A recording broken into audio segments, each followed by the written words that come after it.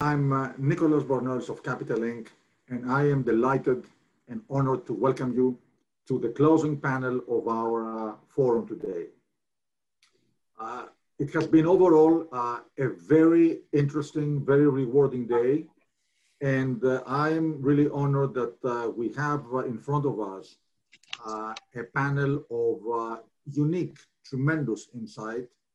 I would like to thank John Koudounis, the CEO of Calamos, and of course, Robert Bush of Calamos, who John helped us put together this amazing panel and was kind enough to accept to moderate it. So when we have with us Mario Gabelli, John Calamos, and Tracy Maitland, who are going to share their insight on the current economic and investment climate, and of course, talk about the closed-end fund space and its outlook. So that in this environment, when a lot of things don't happen, or they happen just as a simple webinar, we have been able to keep the standard, keep the quality, keep the flag up, and put together a very high-quality conference, a full-scale event, concluding with this amazing panel.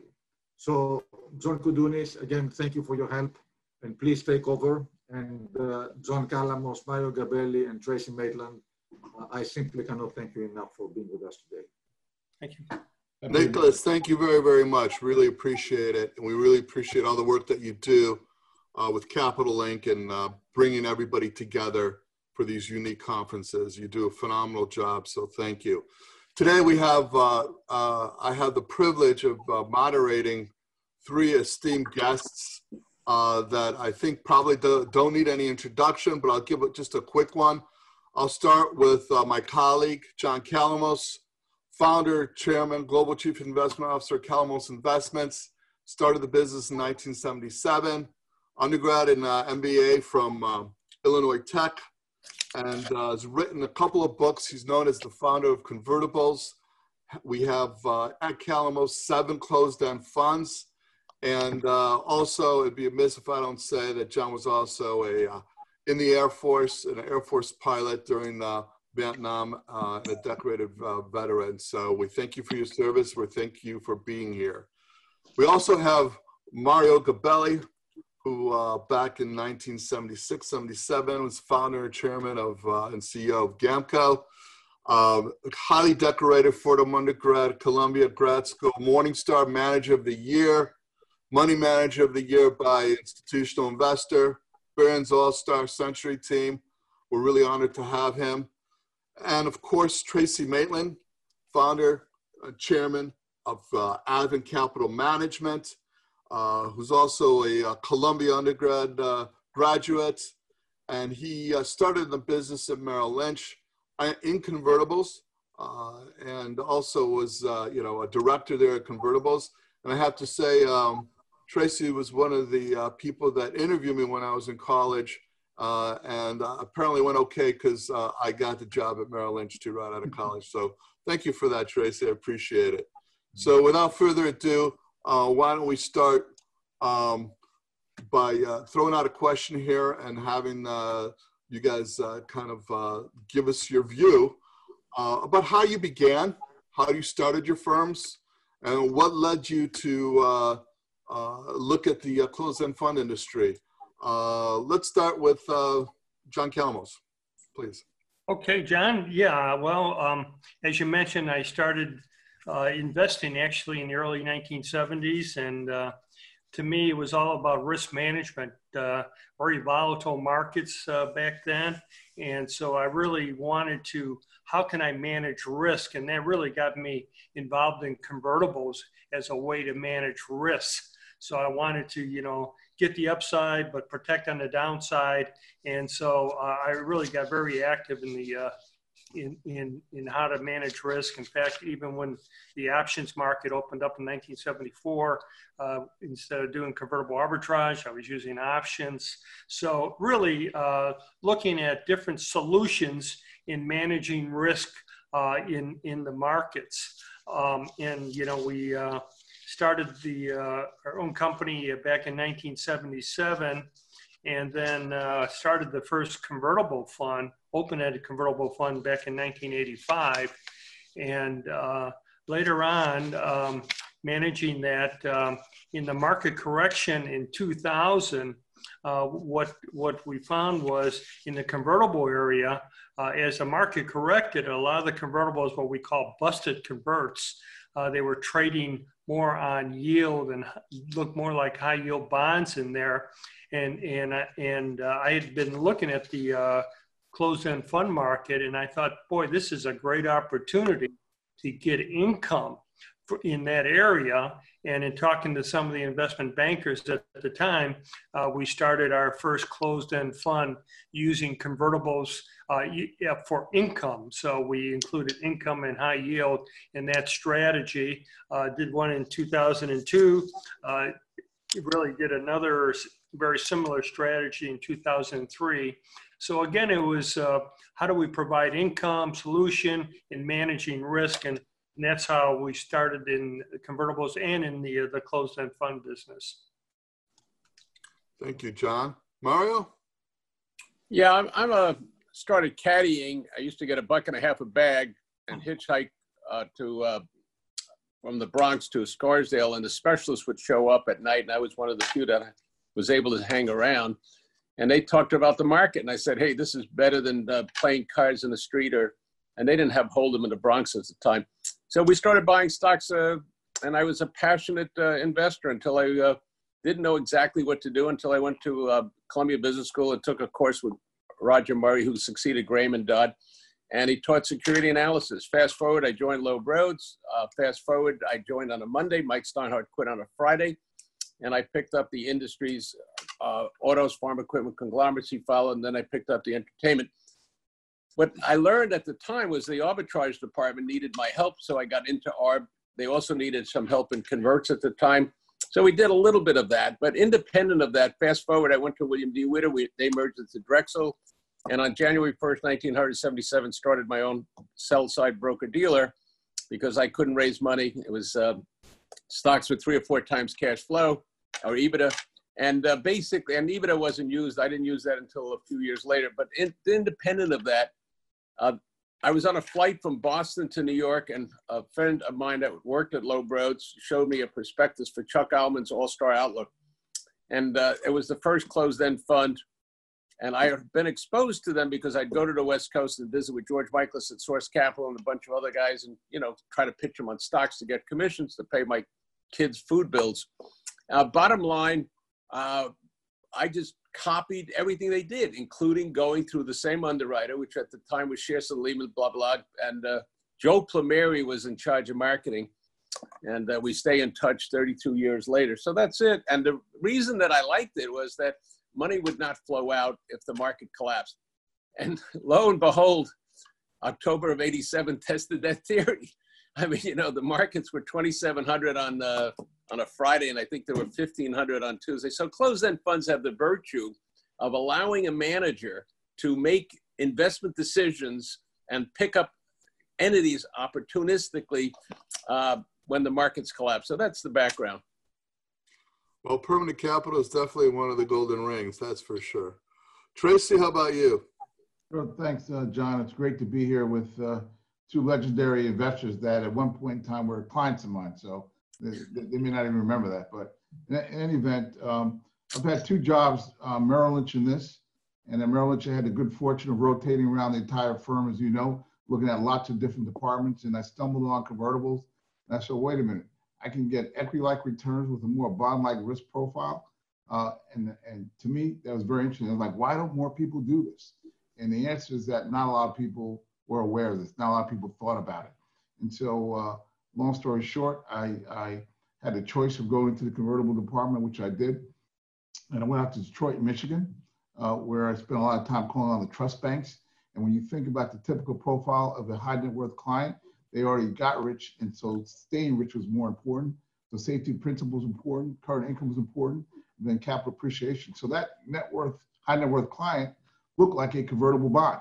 And so we were able to take the Detroit region from not even being on the map to being the 2nd largest satellite office in the Merrill Lynch system in about 2 years after I spent time educating the local banks and trust departments on why convertibles made sense.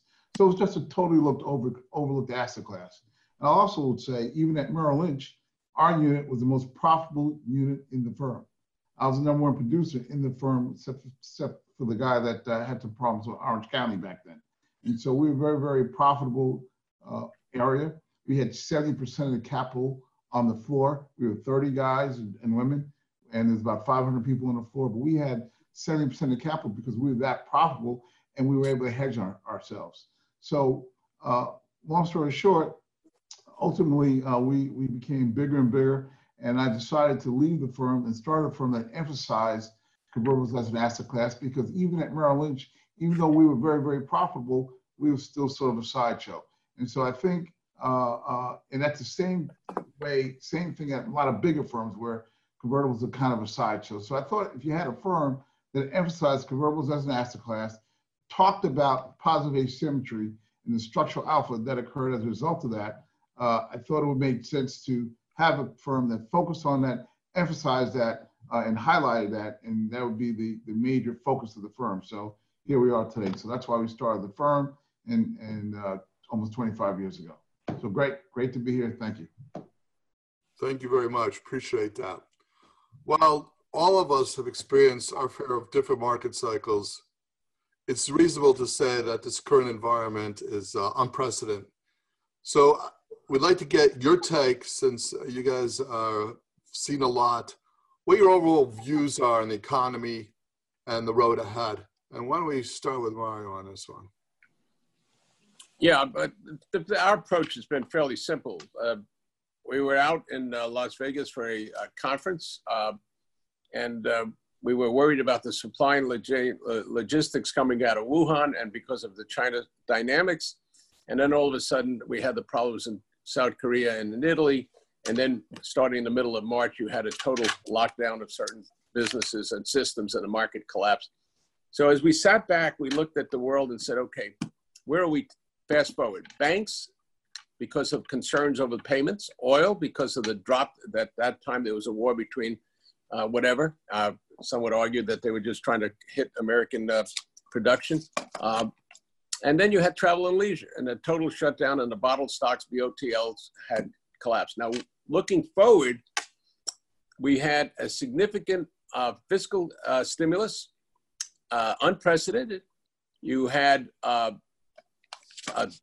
prior to that, the start of a monetary policy that was extraordinarily exceptional. So now, a year from now, when we have, and we'll have, the globally ingenuity is there with regards to a vaccine, will we have the kind of growth, and then how do we pay for the deficits that have been accumulated? And obviously in the next 60 days, we may even have an election, results come out, and figure out what the tax dynamics are in the US. But on balance, I'm looking at China's recovery, I'm looking at Germany and what they're doing, I'm looking at the global economy. It's an $85 trillion economy.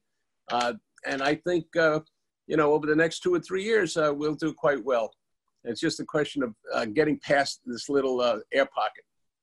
And so in the stock market, then the question is, what about revenues for companies? What about gross margins? What about SG&A? What about pre-tax profits? What about use of leverage, stock buybacks or stock sales?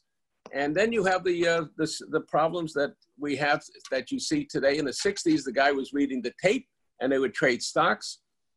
In the mid 80s, Leland O'Brien came around and sold your portfolio insurance, and everybody thought you'd be protected down 10. And then 2000, you had the dot-coms. And then 08, 09, everybody leveraged, and they were leveraging up until the music stopped. So today, you have Robinhood. It's taken a Fortnite player and put him into a gambling situation. And you're seeing some unusual dynamics in terms of stocks. You have algos, you have momos, you have ETFs, all of which are accentuating the momentum in particular stocks and industries. Whether you're talking about Nikola going public or whether you're talking about other companies that we can identify. So, but nothing's changed. We, John and Tracy, go in every day with a microscope, looking at the companies they're looking at a telescope on how to make money, protect clients. So, John, that's all we do. Okay. Tracy, Notice that I answered. Thanks. Mara made some interesting comments, and we agree with a lot of them. We're really, I preface my comments by saying we're really a bottom-up firm, okay? But it's really all about the virus right now, and when is there going to be a vaccine? And so what we really focus on is companies that we think can make it over the liquidity bridge, okay? So we've done burn-down scenario analysis. We understand the levers that they can pull to make sure that they can make it over that bridge. And so we're looking at companies that have tremendous barriers to entries to their businesses, that have liquidity to make it over that liquidity bridge. And that's kind of really what we're focused on. We're finding some of them in the travel and leisure industries, which we think are going to have to come back strongly, but as long as they have the capital to get over this air pocket, so to speak, is really, really what's important. Ultimately, we're going to get back on track. We're going to have to discount this year and basically say, look, equities really discount long-term cash flow, right? That's really what we're talking about. So what is that discount factor? And with rates at almost zero, obviously that makes equities more attractive. And so you're not buying a stock for necessarily today. You're looking at a intermediate term to long-term solution to your investment objectives. And in that regard, you have to be able to discount these valuations to see what makes sense in today's environment and buy stocks that you're comfortable with that valuation after you discount where you think they will be when they get back on track once we're over this liquidity bridge. But the main thing is make it over the liquidity bridge. And convertibles is a tremendous way. You have a more senior security. You have the upside potential when stocks continue to do well. You have the downside protection because we've done the credit work to make sure that these companies are going to be in business over the intermediate term. And we think with increased volatility because of the election, because of trade wars, because of the pandemic, volatility is going to continue to increase with all these geopolitical issues. So we think convertibles is a wonderful way to be in the marketplace. And by the way, if the economy does recover and rates still start to rise, we looked at convertibles over a multi-decade period, and we see that convertibles typically do well in a rising interest rate environment. So in the event that rates rise, you really shouldn't see convertible closed-end funds come under the pressure that straight bond funds do. So anyway, in answer to your question, we're bottom up. We're looking at companies that can make it over the liquidity bridge, that have great franchises, great barriers to entry, and once they get back on track, will be great long-term positions for it. So there you go. Sounds good, Tracy. Thank you. John, your thoughts? Just want to thank Tracy for reading my book on convertibles because he described it very, very well. My sense is the market is really anticipating the economy coming back and this pandemic being behind us. And that's what it's all about. Obviously, there's a lot of uncertainty out there with the turbulence in the market. And as Mario mentioned, this option trading that's going on is really kind of curious because it's causing a lot of volatility in particular issues. But overall, kind of remain a bit more positive. Obviously, we don't know what the public policy is going to be until after the election, and that's going to be important longer term. But my view is we're in this V-shaped recovery, which we'll go through, and hopefully the fiscal policy going forward after the election will remain positive to see the economy growing. So it's I kind of agree with the other outlooks here as well. Okay, great. Thank you very much. Given what the panel's had here, what's the outlook about raising capital in this environment? Tracy, you want to take a stab at that? Sure. Well, look, obviously it's going to be a challenge, but I think that the closed-end fund is a great way to be in the marketplace because when you have volatility like this and things become unglued, you have an opportunity, if you have long-term permanent capital, to invest in great situations. So as we, the industry, are able to communicate the opportunity of investing in closed-end funds, particularly in a zero interest rate environment, and the ability for these funds to borrow very, very cheaply and redeploy that capital at much higher rates of return and earn that spread, we've got to be able to communicate that to the public. And if we do that effectively, I believe we'll have a tremendous opportunity to continue to grow this asset class, so to speak. So I think there's a real opportunity that makes sense, particularly with rates where they are. When you think of people that are retirees that have zero interest rates in their checking accounts and their bank accounts, zero interest rates in the bond market, what's a way for them to be able to fund their lifestyle over time? And the idea that you can invest in a closed-end fund that has either monthly or quarterly distribution to supplement your income, it's a wonderful way to be in the marketplace. I just don't think many people know about it, and we have to do everything we can to raise the profile of this asset class going forward. So if we do that effectively, I think we'll be able to grow this asset class as it should grow. Okay, appreciate that, Tracy. Let's discuss the evolution of the closed-end funds with respect to the offering costs. In an effort to make the IPO experience better for the customers, the closed-end advisors are now paying for all their offering costs, as opposed to previously when the customers were paying for it.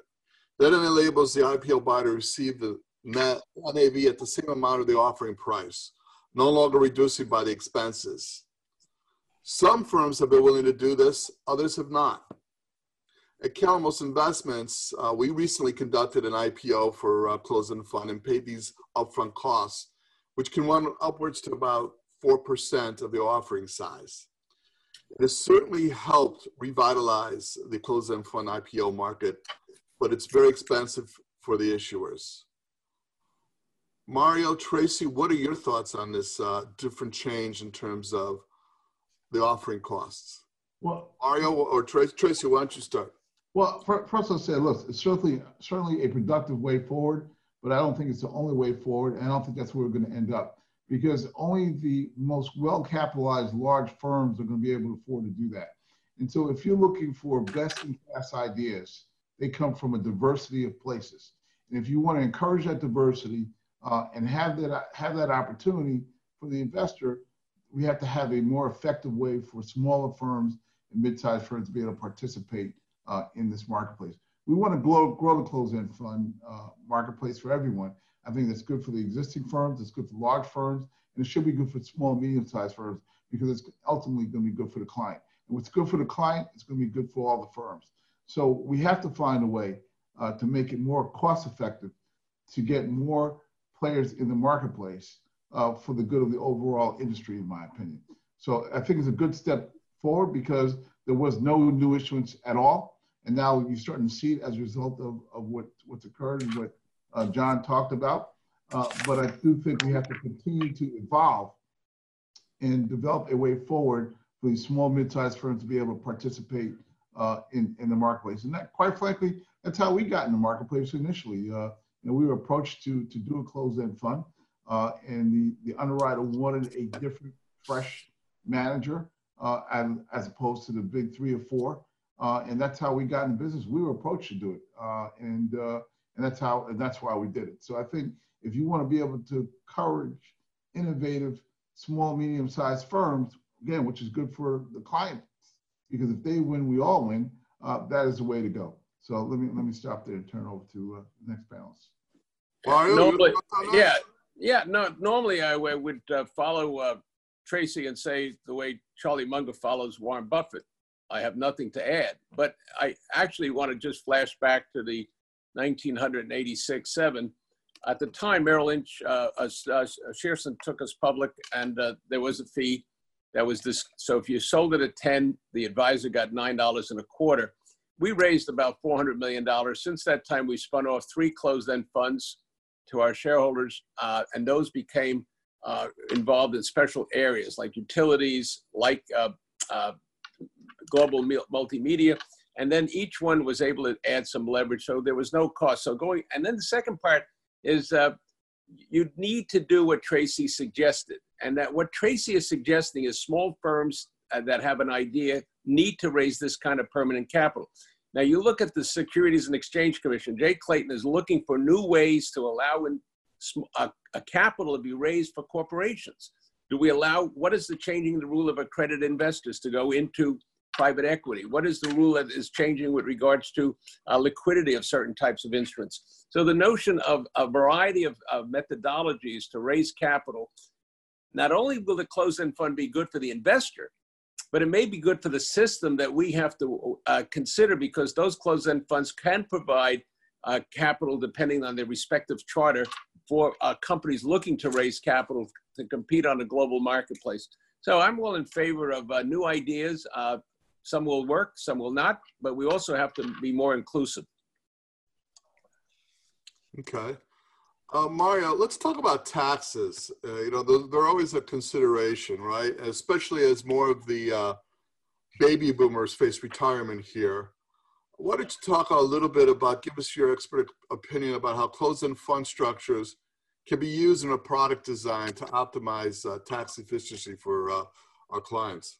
Well, that's a jump ball. Let's go back to taxes and let's talk about what we have as a structural problem, not only in the United States, but around the world. If you took the Congressional Budget Office data back in January before the pandemic, we were going to raise $3.6 trillion in the US and spend $4.6. Now you're looking like you're going to spend $6.6, and the deficit is $3 trillion on top of a $21 trillion deficit. So how do we finance that? And what are the elements to that? Now, one area that is important to me, because we follow so many industrial companies, is to rebase and resource the supply of manufacturing in the United States. So when you talk about taxes, what do I like? I like the fact that we as a country have gone territorial versus global. Secondly, a 20% rate or 21% rate for the corporate makes us extremely competitive in terms of a location to source. The amount of money involved was like going from 280 billion to 210 billion, and it's going back up in terms of the impact of that structural change. On the other side, what don't I like? But 12 years we've been talking about the carried interest that is totally inappropriate for private equity and others to be able to take money that they would earn as W-2 income and then take that and tax it as capital gain. What happened when everybody controlled the House, the Senate, and how are we going to change that? What are the incumbents? What is the methodology of the lobbyists doing? The other one that's outrageous for stockholders is a Section 1031. If I own a piece of real estate, I cannot pay I don't have to pay the tax. I get a deferral, except for one thing. For smart individuals, what they do is they get the deferral down and they give the asset to a charity and get a tax deduction on top of that. So there are a lot of elements that can be looked at. Another one that's so obvious, John, and which is the following. Since I've been following the industry for 60 years, what is fair about an inner city dweller that needs a car now? Can he go out and get a Tesla for $65,000 and get a $10,000 break? Where's he going to charge it if he lives in an apartment building? So some of these things are just logical but illogical. So from a point of view of open-end funds, you got an 852 section B6, and I don't want to get into that. That is totally unfair with regards to ETFs. They have the ability to roll out capital gains and not pay it. The owner doesn't have to pay a tax. The industry has been mute on this subject. They should go out and fight for that. And secondly, if you go around the world, how do we help savers who are going to retire put money into a closed-end fund or any kind of an instrument and pay tax only on dividends and interest if it's not in their 401k or defined benefit contribution?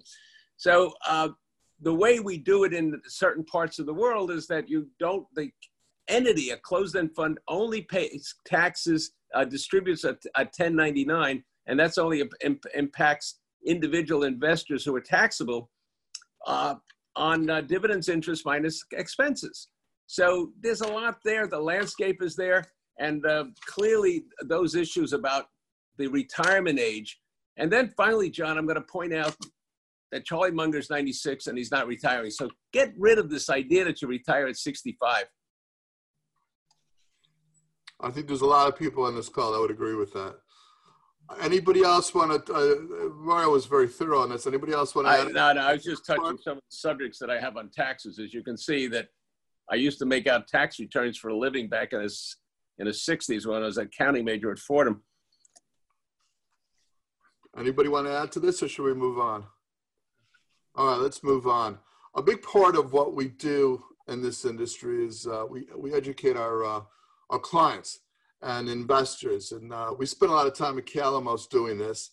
So John, let me start with you. What are your thoughts on the importance on investor education, and what aspects in particular in closed-end funds are essential for clients to really understand? Yeah, I think that's a very important point. And what we've been trying to do, in fact, all of us here on the panel been trying to do, is make sure that the investor is educated towards this. And we just put out a paper, a month ago, Search for Income. And, this is a solution for investors to have income. And the income in the closed-end fund is very, very good. So educating them as this is a way to get income, I think is very important. Then the other aspect of education that's important is the value of the closed-end fund to the market value to its NAV. And that's really important. What we saw here happen this year is with the correction back in the first quarter, all of a sudden, many of these closed-end funds have gone to a discount.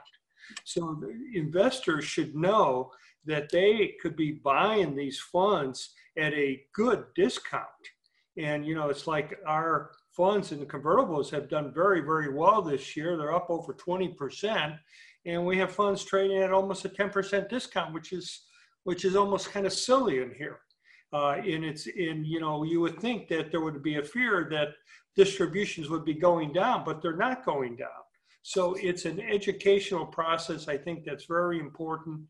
And we've been trying to promote that to make more of the investors aware of the closed-end fund market as a search for income and be able to provide that. And, we've had our closed-end fund since 2002. It's provided that income stream through all those years, through many cycles. So I think the educational aspect of this is very important. And it's not just us. As a team here, we've been trying to educate investors and retail investors about the benefits of closed-end funds. Well, then how, John, can investors really utilize closed-end funds?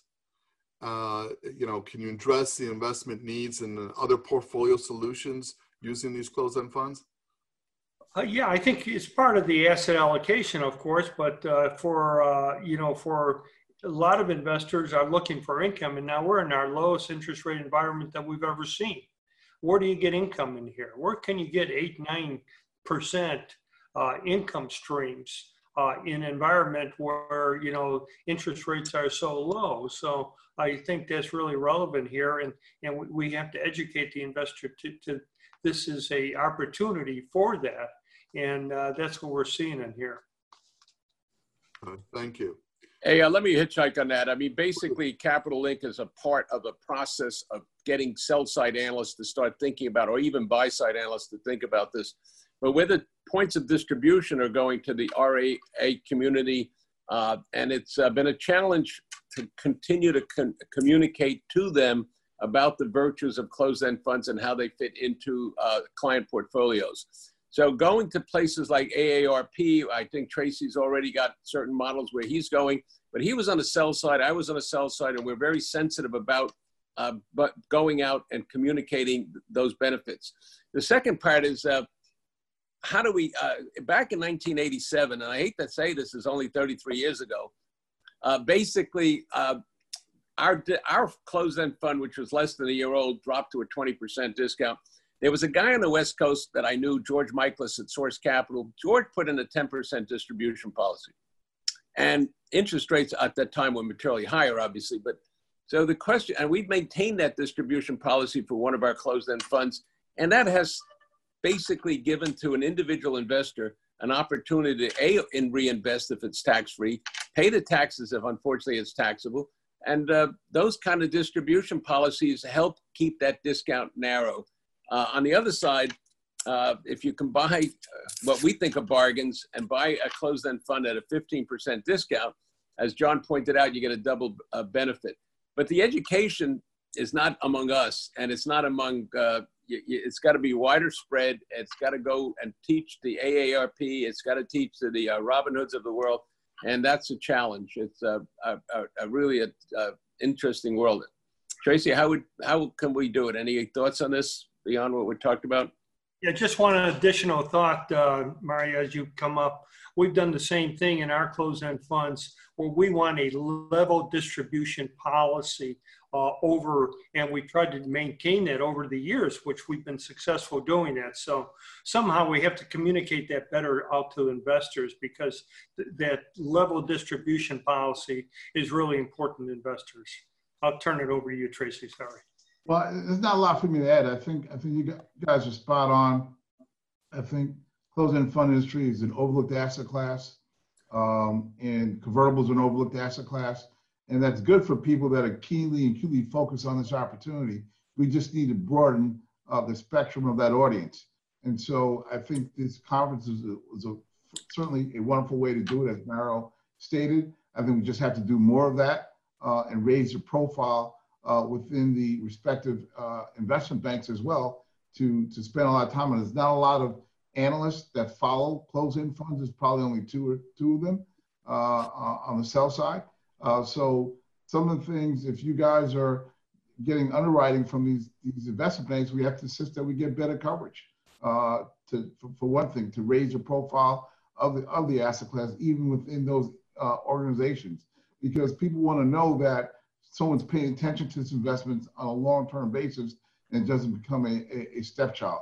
So that's one place we can talk about is better coverage from the street, and also raising the profile on the different financial publications, whether it be Barron's or what have you, and great conferences like Capital Link, I think is very, very important.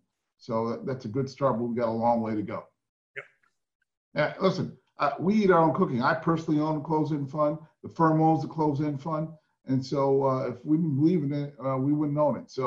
But we just have to make sure that other people understand and appreciate the value of income, particularly in this environment. Hey, Tracy, I have 27% of a fund that's a UK based, which has some tax advantages for tax-free accounts. And somebody objected to our owning that much of it, but we were born that way. We invested that way early in life. You can't please everyone because people are driven by short-termism.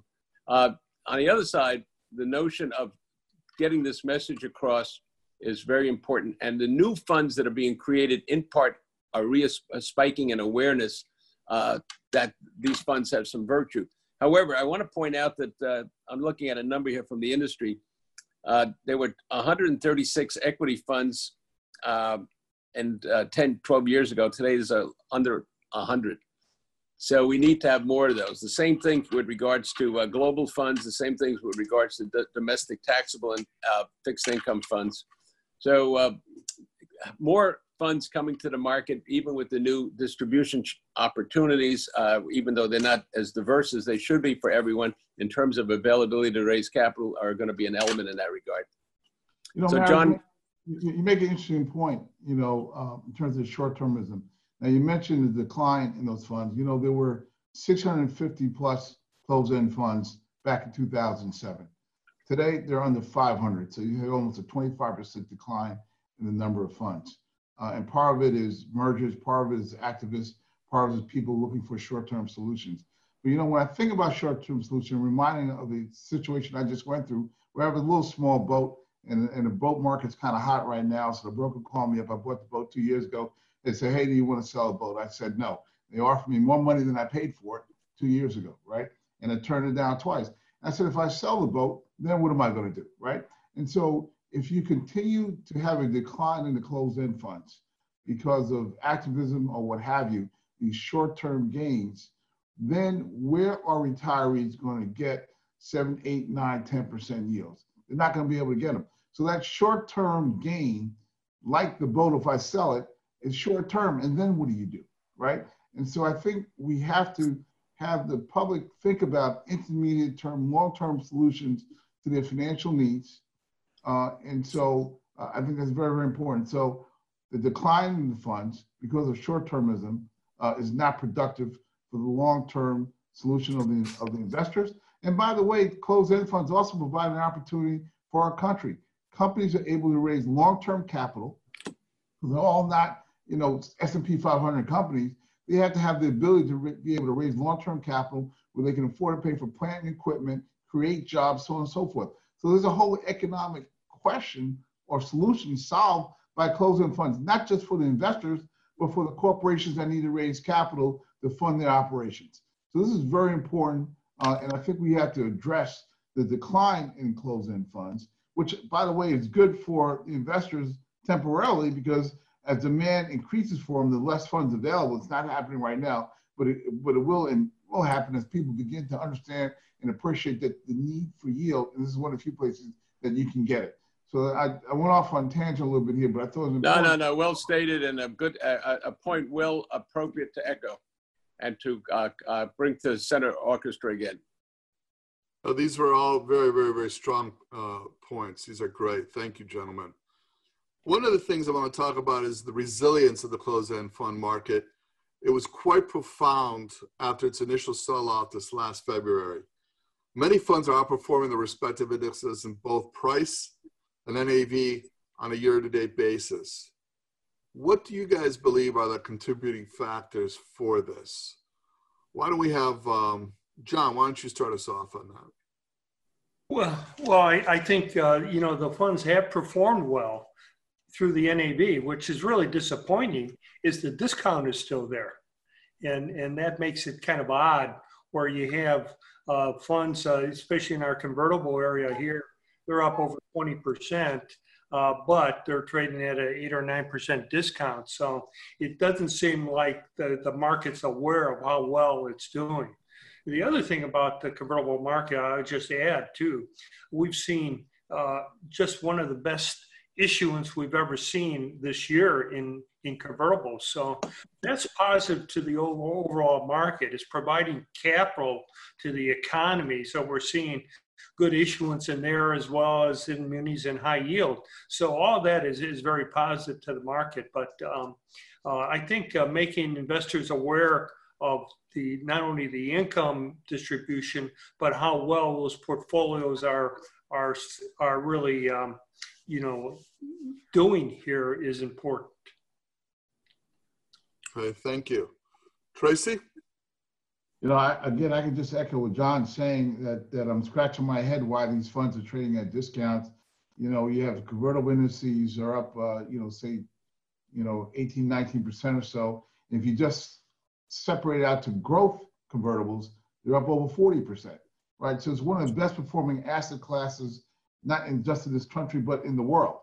And so the funds trading at a discount just doesn't make a whole lot of sense, because the opportunity set is very productive going forward. The idea that you can buy a convertible that matures in 3 or 4 years, and as the stock goes up, you enjoy a majority of the upside. The stock goes down, and it could go down given the volatility because of geopolitical issues and China trade tensions, the pandemic, so on and so forth. It's a great way to get equity-like opportunity or potential with only a portion of the risk. And so this year, John's 100% right. You had tremendous global issuance, which increases the opportunity set for us to look at other opportunities to invest in convertibles and also take advantage of this very attractive risk-reward profile where you can get equity-like returns with only a portion of risk. And for the funds to be trading at a discount now doesn't make a whole lot of sense to me. So I suspect that perhaps people were taking profits because they did well. But I think that it's still, we have to get the message out, and we're doing it here at this conference, for people to understand that convertibles are a great way to invest in the market right now. You're going to buy 10-year treasuries at 65, 70 basis points. Does that make any sense? Or high yield. That's, I don't know if you can call it high yield anymore. We'll call it higher yield, right? And so, what makes sense here? Now, we do have some allocation to high yield in these funds to help maintain the higher dividend. But in terms of the risk-reward profile, in terms of the opportunity set, it's hard for me to find anything better than convertibles right now. So the discount is an opportunity more so than anything else. I think as a result of this conference, I think people will be more aware and greater appreciate the value proposition of convertibles as an asset class. Yeah, John, we have 3 convertible funds. One of them was started by the Dinsmore family back in the 1980s, so it works. And congratulations to all of you in you convertible guys. You want to stab at this question, Mario? Or you pretty much, you want to take on this question, or? Well, is it about my baseball habit, or whether I can dunk? We could talk about that as well, but mostly because of the, you know, the recovery of since February on the closed-end fund markets, and your thoughts on that. Whatever the question that you want to ask, you know, we're jump ball. We don't know what the questions are, so pick, you're in charge. Okay, why don't we move on? We have several questions from the audience, a ton of them. We won't be able to get to all of them, so let me go through some of these and throw that out to you guys, and let me weed through some of these topics that we may not have touched, because some of them were coming in during when you guys were speaking. One of them, which seems pretty interesting, question on how taxable closed-end funds compete with ETFs. What are their benefits? Mario, you take a stab at that. You know, what I like to do is to have that blindfolded individual statute of taxation level the playing field. And the ETFs, using what we found was heartbeat trades, and I don't want to get into that for this purpose, we don't have enough time, but basically they can look it up, and FactSet came up with this definition. Basically, they take an appreciated security and they distribute it. I have the right to do that in an open-end fund, and I could conceivably do it in a closed-end fund, but to distribute it to Merrill Lynch, they have red lights. They won't take it. So if they're redeeming $1 million, Warren Buffett's buying company X at a tender offer of $335. We have a $35 cost basis, the same in the converts. Merrill Lynch, somebody that has an ETF can distribute that out and not pay a tax, so that your tax basis is unchanged as an owner of this instrument. And as a result of that, you have a deferred tax, which allows you to compound wealth. That's what's important for individuals that are investing in the American system and in the stock market and in the bond markets, to allow that to grow for their retirement age. A real structural problem we have is the aging of our population. The second part is obviously is the money in the 401k, is the money in the defined benefits, is the money in the state retirement system, it is in a union account, is it in a, if it is, then it's neutral. So we have to distinguish. Last time I looked, John, 55% or JK on my funds were in tax-free accounts. So that's an element. But the more important element is make it tax efficient for everyone. Have level the playing field, and it's not level today. Hey, John, let me take a stab at another end of the ETFs, because I think it's important. It's a little different from your question, but there are convertible ETFs. And to me, I find them very challenging, because the essence of owning a convertible is positive asymmetry. Convertibles have structural alpha because you capture majority of the upside, and you only suffer a portion of the risk on the downside. The ETFs buy a bunch of convertibles and they leave them. And so you have convertibles in there that trade at 4 and 5 times par. So if you bought the Tesla convertible and it's trading at 500 right now, the way it performs in the marketplace is no different than the underlying equity. It's not a convertible anymore. And so to me, convertibles really lend themselves to active management, because you need to constantly rebalance to be able to get that sweet spot or positive asymmetry. There's no positive asymmetry in the convertible trading at 3, 4, or 5 times par, okay? And Tesla is the biggest issuer in the convertible marketplace, where it's 8, 9% of the index right now. So to me, I think that, I know you didn't ask about that, but since you brought up ETFs, I think it's important for your audience to understand the difference between active management and convertibles. In my opinion, really require active management to take advantage of the essence of a convertible, which is its positive asymmetry, the upside participation with only a portion of the risk on the downside. And a convertible ETF cannot capture that. It's only convertible in name, but not in reality.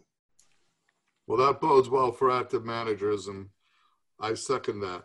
John, you want to add anything to that? No, I agree with that. And we're in a period where active management really makes a lot of sense. People have gotten so focused on just the indexes that we're in a period, especially with everything going on, that active management really makes a lot of sense. Obviously, it's always made a lot of sense in convertibles. They can be very equity-like or very bond-like at one point. So managing that upside downside has been really crucial over many market cycles. And we do the same thing. We watch that very, very carefully. Okay. Okay. I'm reading through some of these questions because a lot of them are, I think we touched upon. One of the questions has to do with consolidation in the closed-end fund space. What do you guys feel is the outlook for closed-end funds in terms of the future demand, given some of these bigger funds like Nuveen and BlackRock, who have consolidated certain closed-end funds that have similar investment parameters? So what are your thoughts in terms of the future of this consolidation? Who wants to take a stab at this first? I'll take a stab at it first. I think the consolidation is a function of activism for short-term profits.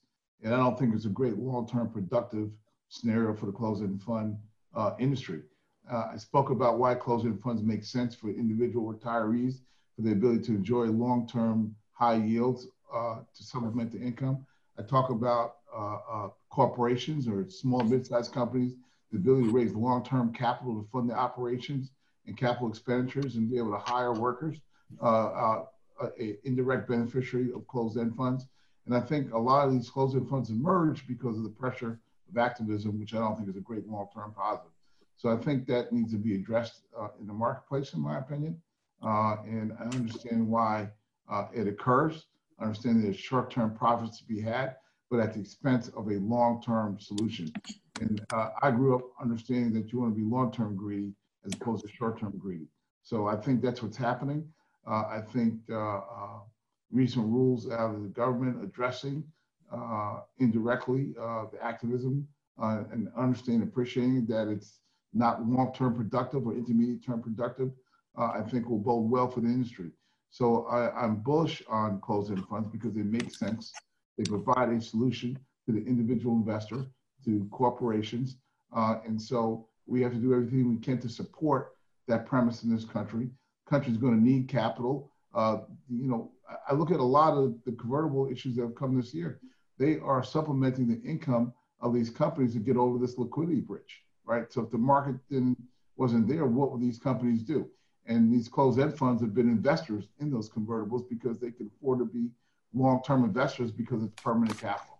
So the squeeze put on by short-term activism, in my opinion, has not been productive. But I think we've moved onto a new phase in that regard. And I look forward to a growing industry, by raising the profile of convertibles as an asset class, raising the profile of closed-end funds. And I think that hopefully the merging of these funds, as I mentioned earlier, there was 650 plus closed-end funds in 2007. There's somewhere around 500 today, almost a 25% decline. And so we think that trend should start to reverse, and we look forward to that. And I think by also having smaller, intermediate-sized managers being able to issue new closed-end funds will also help bring new innovative ideas to the closed-end fund marketplace. So all that is productive and a reason to be optimistic that the closed-end fund industry has sort of plateaued and is on its way back. So. Thank you very much, Tracy. We appreciate that. Mario, the question was on consolidation. Some of the big boys were consolidating certain strategies that were similar. Do you want to add to that?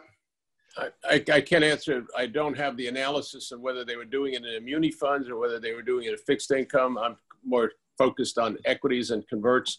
So plus Larry Fink is running a big business and he's got a lot of reasons, and the same thing with Nuveen. Let them do what they want to do. They're making business decisions, not investment decisions. Well said. John? I just agree with allowing some of the smaller companies to issue closed-end funds like we did in the past. I think I'd like to see that happen again. That'd be a positive for the closed-end fund market as well as the investor. Yeah, you know, having Merrill Lynch allow a large number of small managers and to absorb that fee makes a lot of sense. Yep. Okay. One of the questions, we did touch upon this before, but I think maybe we want to, if we want to drill it home, the closed-end funds some of them are still trading wider. Is this a good opportunity to be buying some of this? I think we all touch a little bit about it, but anybody want to? That was one of that came up 2-3 times in some questions. I want to make sure that we hammer that home in terms of what each one of your thoughts are on that. Well, look, John, if you can invest in a closed-end fund that has had good performance, where the manager's doing the right credit work and hasn't really had a lot of bankruptcies and so on and so forth, and you're able to get yields of 7, 8, 9%, and buy that at a double-digit discount of, say, 10% or 9%, so your standstill rate of return, if nothing changes and things normalize, is going to be 18, 19, 20%. Where else are you going to get that? And the dividends paid monthly in many instances, right? So I'm hard pressed to find a better opportunity than closed-end funds trading at a discount.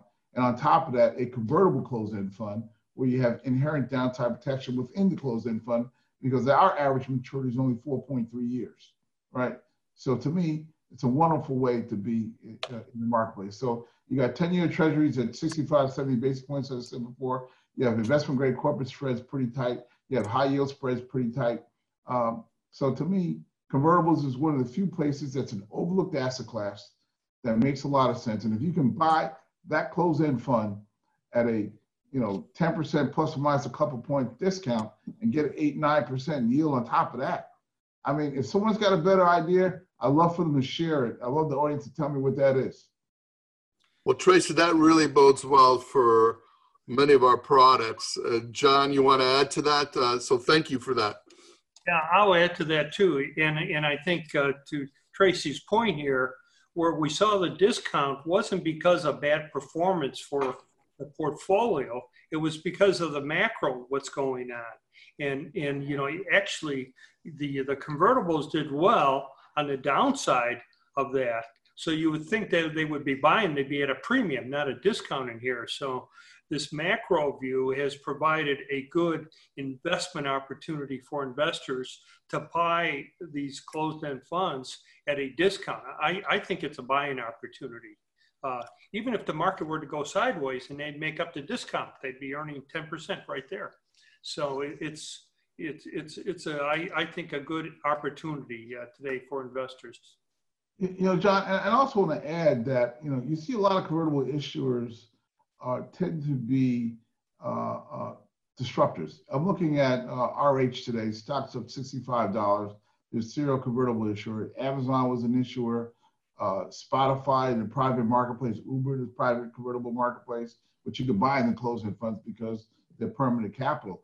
So the fact that you can buy all these disruptor type companies, Apple issued a convertible many years ago. So you have a lot of forward-thinking, innovative companies utilizing the convertible capital markets to fund their expansion, which is great for the investor and great for the issuer. It's one of the few asset classes that both the issuer and the investor really benefit at the same time and really on the same side, because we both want the stock to go higher, right? And so we both have that objective, as opposed to a fixed income issuer wants the lowest interest rate possible, and the investor wants to keep the highest rate possible as long as possible. So they're on opposite sides of the fence. Well, convertible investor and issuer are really on the same side of the fence because we both want the stock to do well. And when you look at the type of companies in the marketplace, you also diversify your portfolio, because if you're a fixed income investor, you're not going to be able to buy a lot of these technology issuers because they don't issue straight debt. They issue convertibles.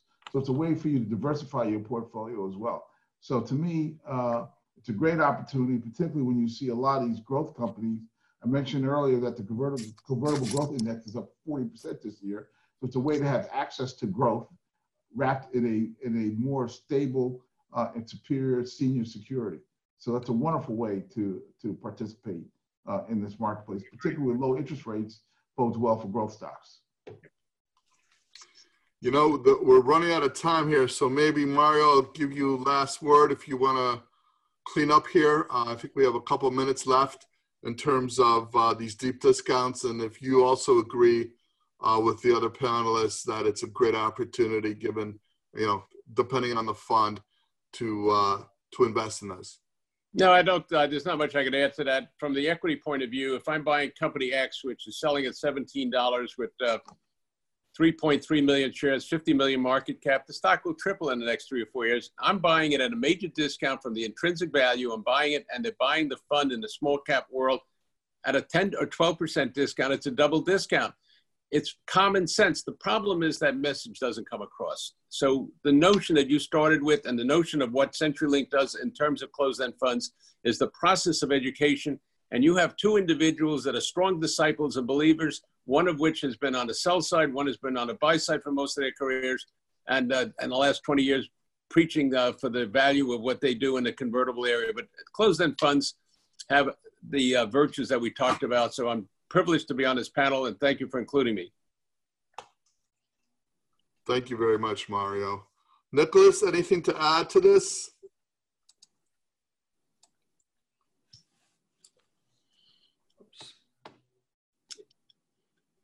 Well, I was actually reaching out to you, as you know, saying that this has been a particularly interesting conversation. No one has left. As you can see, everybody's here listening very carefully. So we can conclude, or we can go on for a little longer, up to you. I mean, we already had an hour. I've got to go check my RH. Okay. So in that case, I will again thank you. I think it has been obviously a tremendously insightful discussion. You touched upon so many topics, and it was great. Thank you very much to all four of you. Thank you. Thank you for having us. And we look forward to next year being year number 20. I mean, time flies, doesn't it? Well, the kid on the block here, we look forward to that. So thank you again, and have a great rest of the day. Thank you. You bet. Nice to be with all of you. Take care. Thank you, everyone.